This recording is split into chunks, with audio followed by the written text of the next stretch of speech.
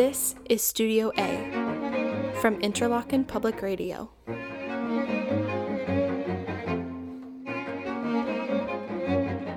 Welcome to Studio A at Interlochen Public Radio. I'm Amanda Sewell. Joining us today in the studio is one of IPR's Soundgarden Project resident ensembles. They're the Blue Quartet. Hi, everyone. Hello. Hello. Let's start by having them each introduce themselves. Hi, my name is Lauren Troutman. I am the alto saxophonist from Blue Quartet, and I'm from Rowley, Iowa. My name is Josh Elwood. I play the baritone saxophone in Blue Quartet, and I hail from Holland, Michigan. My name is Jonah Kulick. I play the tenor saxophone in the Blue Quartet, and I'm from Rochester, New York. My name is Samuel Hartt. I'm the soprano saxophonist of the Blue Quartet, and I grew up in Cincinnati, Ohio. So first, we're going to start out talking with Lauren and Samuel. Now, I want to start with a pretty basic question. That you folks are a saxophone quartet. That's a pretty new type of classical music ensemble. Tell us a little bit more about what a saxophone quartet is and how it works. Typically, a saxophone quartet consists of soprano saxophone, alto saxophone, tenor saxophone, and baritone saxophone. And it operates much like a string quartet would, or even like a barbershop vocal quartet. And then there are four voices. This is a newer kind of ensemble, so there's not a ton of music out there written specifically for this kind of ensemble, at least maybe not as the string quartet has written for that. So what's that like playing newer repertoire?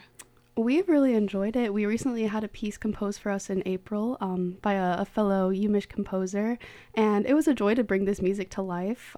The saxophone is very versatile, so it really lends itself well to new music and new ideas. Now, you all met as students at the University of Michigan. Is that how you got your name, too, the Blue Quartet? Yes, that did play a part in it. Okay, that seemed like it made sense there.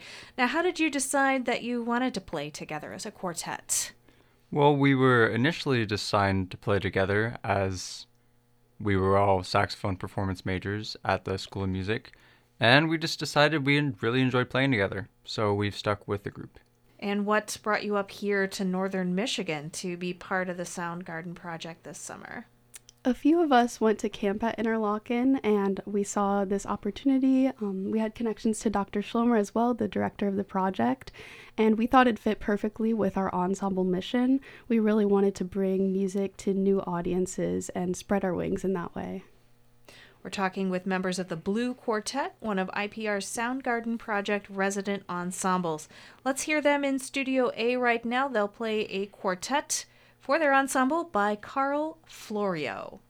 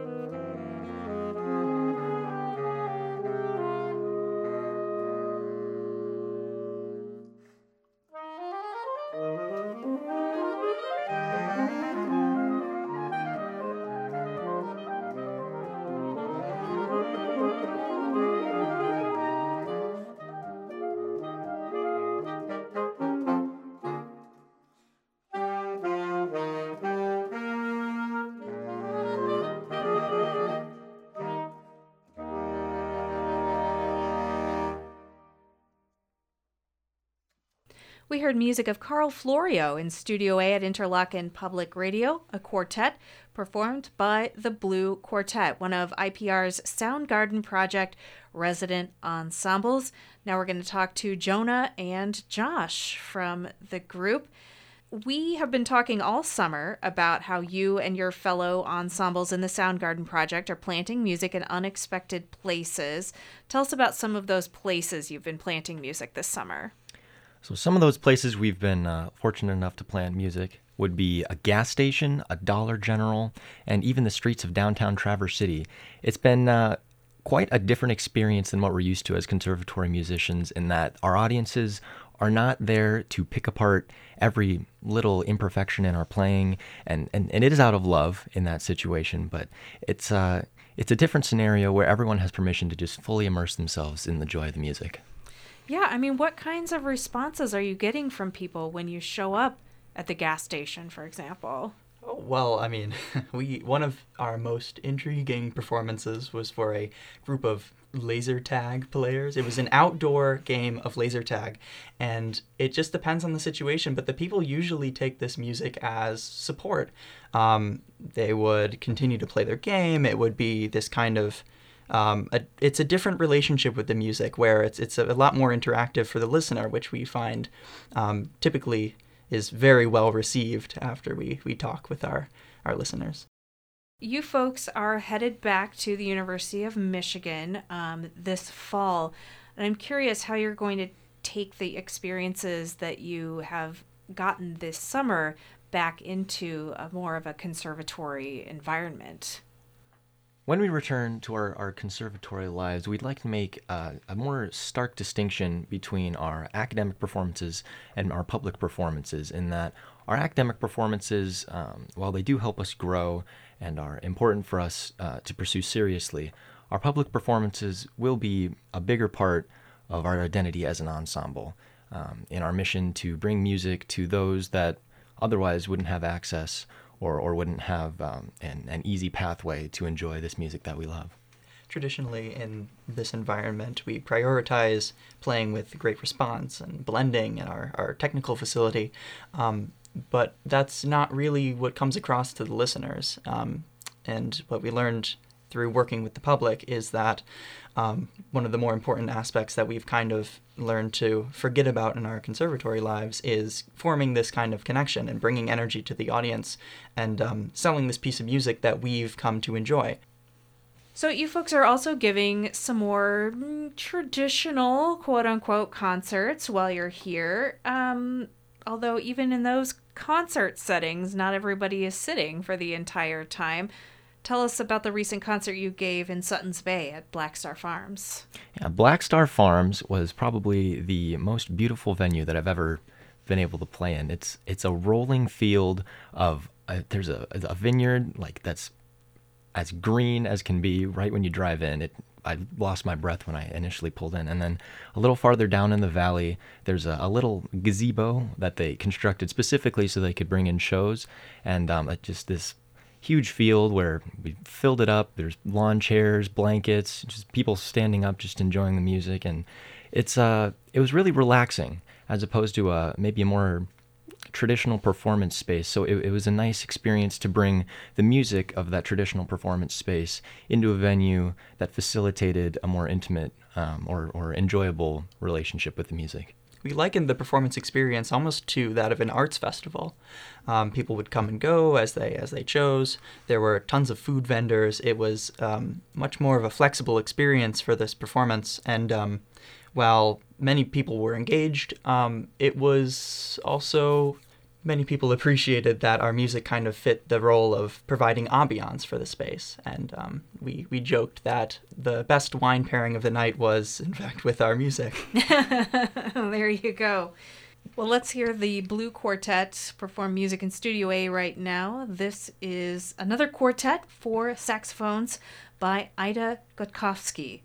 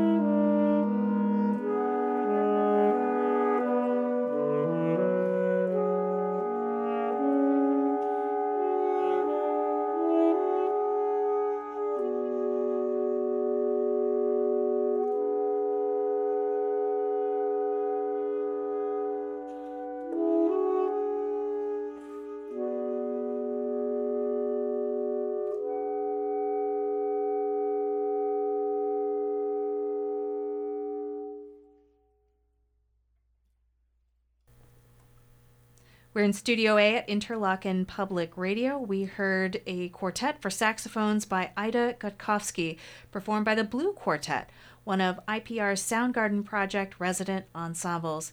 They are Samuel Hartt, Lauren Troutman, Jonah Kulick, and Joshua Elwood. Thank you all so much for coming into the studio today. Oh, you're welcome. Yeah. Woo! Thank you. Thank you. Kelly D. Pasquale engineered the music heard in this session. I'm Amanda Sewell. Thanks for listening. Studio A is a production of Interlochen Public Radio, part of Interlochen Center for the Arts. Our recording engineer is Kelly D. Pasquale. Amanda Sewell is our music director. Our digital content manager is Casey Brown. Learn more at interlochenpublicradio.org.